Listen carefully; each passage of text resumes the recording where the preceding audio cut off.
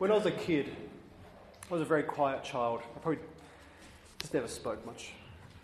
But it meant that I spent a lot of time just sitting in the background, just observing, and probably thinking far too much. And I remember just seeing all the families around us being really happy and almost trying a little bit too hard to be happy sometimes.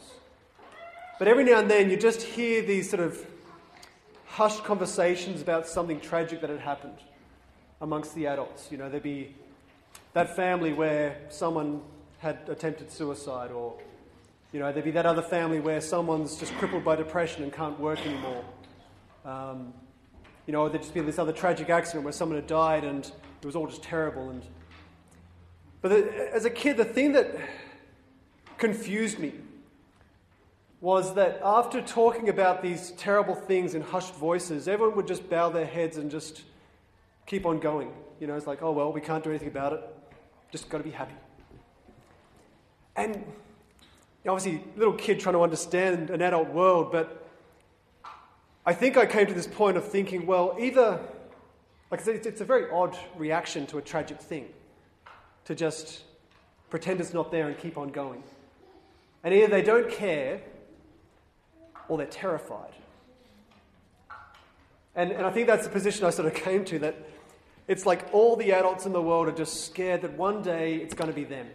It's going to be their family. There's almost this hidden enemy lurking in the world. And you just see it one by one, different families getting hit, marriages falling apart, children turning to drugs. And everyone's just trying to be as optimistic as possible, hoping that it's just not going to be them. And we have no idea what to do about it.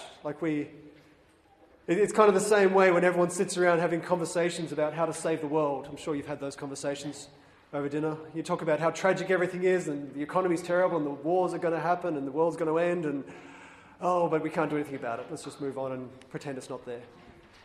And there's almost this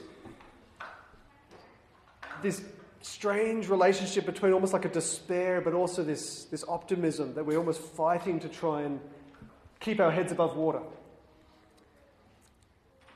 I was reminded of that when I was looking at these readings, because this first reading from the Book of Wisdom, where it talks about how death was not actually God's plan. But it goes on to say it was the devil's envy that brought death into the world. And this is one of these lines in Scripture that always fascinates me, because it just communicates so much, or it holds so much behind it. It was the devil's envy that brought death into the world.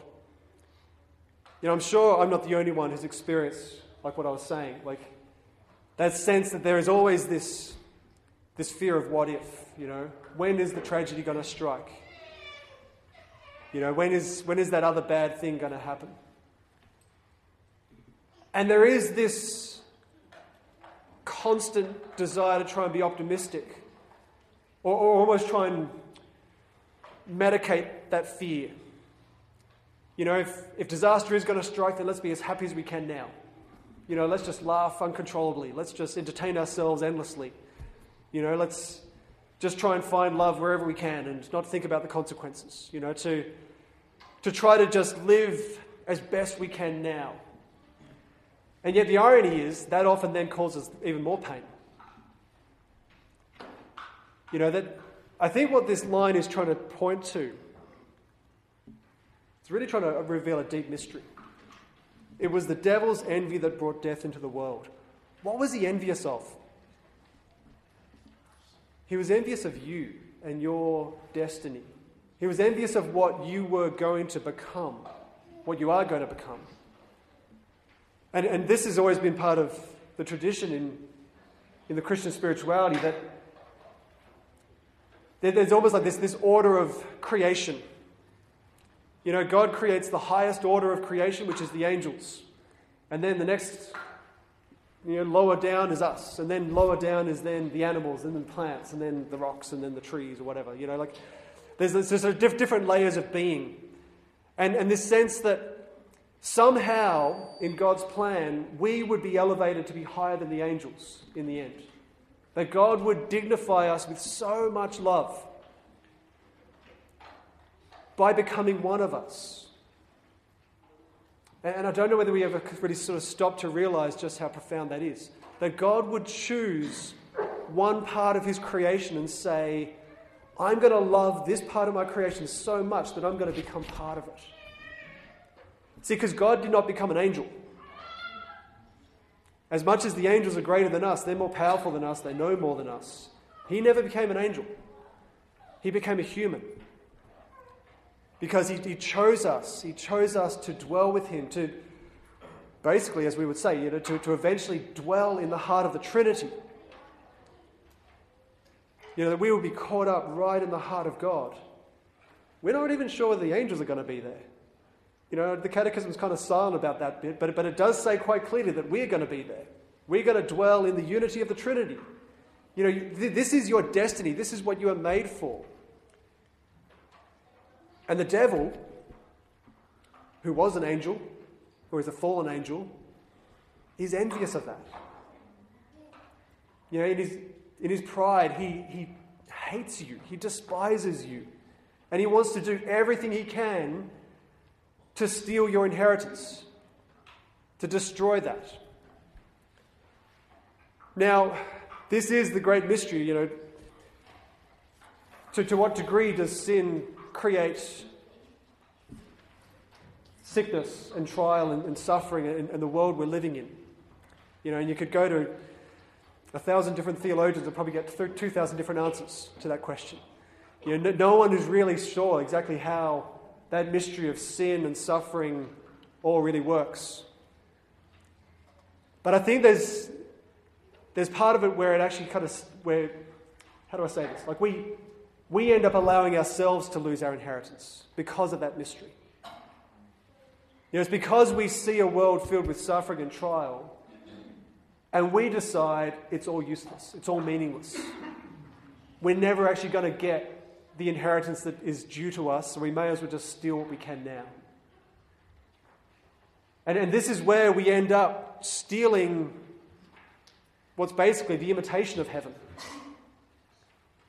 I see so many really good young Catholic people who are just getting into sexual relationships before marriage. And it's because they're trying to get heaven, but they're trying to steal it.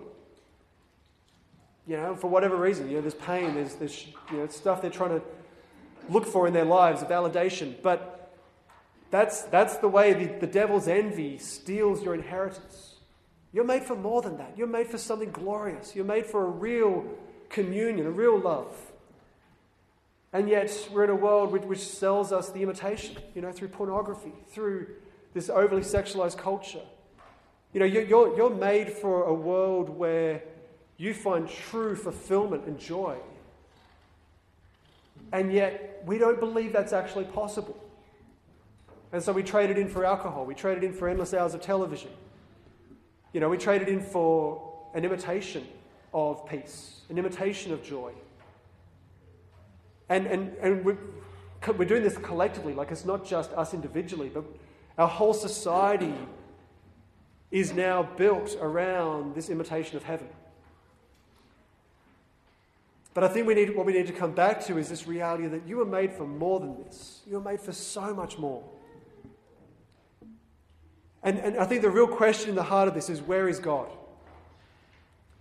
We find ourselves in a place where there is pain, there is trouble, there is, this sort of lurking fear of a death that creeps into our families. Where is God? I think that's where this gospel speaks very powerfully into it. Because, once again, we have a God who has become human, a God who has walked amongst us, a God who's still walking amongst us. We have the risen Christ in our midst, still walking amongst us. But the question is whether you have enough hope to look for him and to find him.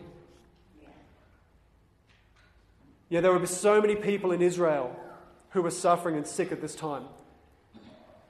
How many of them actually had the hope, had the desire, had the belief that there was something more and went out looking for Jesus? Most other people probably just gave up and stayed at home and tried to drink away the pain. This image of this woman with a hemorrhage is such a powerful image because She's determined to find the Saviour. You know, she believes that God is in their midst. She believes that God has not abandoned them. And she's saying, I want to find him. To the point where she bursts through the crowd and touches him without any permission. Doesn't say, excuse me, sir, can you heal me? She just says, I know what I want. And I need to find where God is in the midst of this. I think we need something of the same attitude. I think you need to be aware of where is that place in your life where you are giving up. Where you don't actually believe that there's a prospect of real love. Where there's a real joy, real peace, real hope. You know, what are those areas where we have already given up and believed, well, my only option is sin. It's the only thing that's going to fill that gap. And you need to have that hope to say, no, I believe there's more. And I'm going to fight for more. I'm going to go searching for more.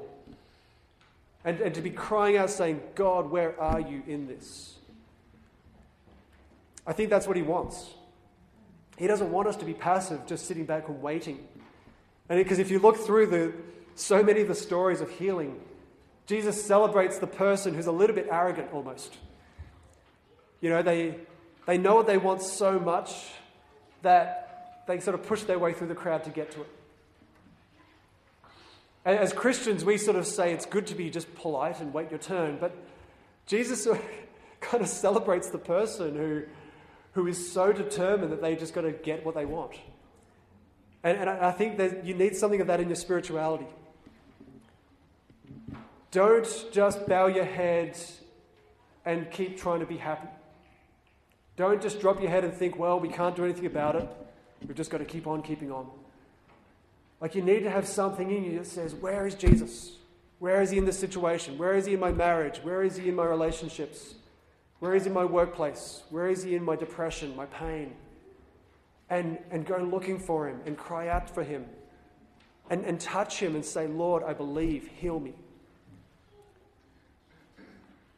And trust that he's there. You know, that his very presence to you is where the healing comes from.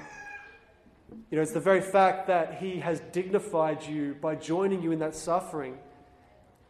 The knowledge of that alone is healing. You know, because once again, often we're just looking for God to click his fingers and heal us and move on. But once again, it comes back to what is he trying to restore, really. He wasn't trying to restore this woman's health. He was trying to restore her to her true inheritance. To know what it was to be human. That God was in your midst. God had become one of you. God had suffered with you. That is healing on a level so much deeper than just the body. That taps into the real core of our pain at the level of our identity. And that's what we need to be encountering here. You know, we come here every week after week, and we look at Jesus on the cross in human form, and we go home and we just think, yep, of course, we've heard the story 1,000 times. But I want to encourage you this time, look deeper, look at it differently, and realize that God has joined you in your deepest sorrow. God has joined you in that place of your deepest loneliness, rejection. He's dignifying you. He's restoring you to your true inheritance. And from that place, he then draws you into heaven.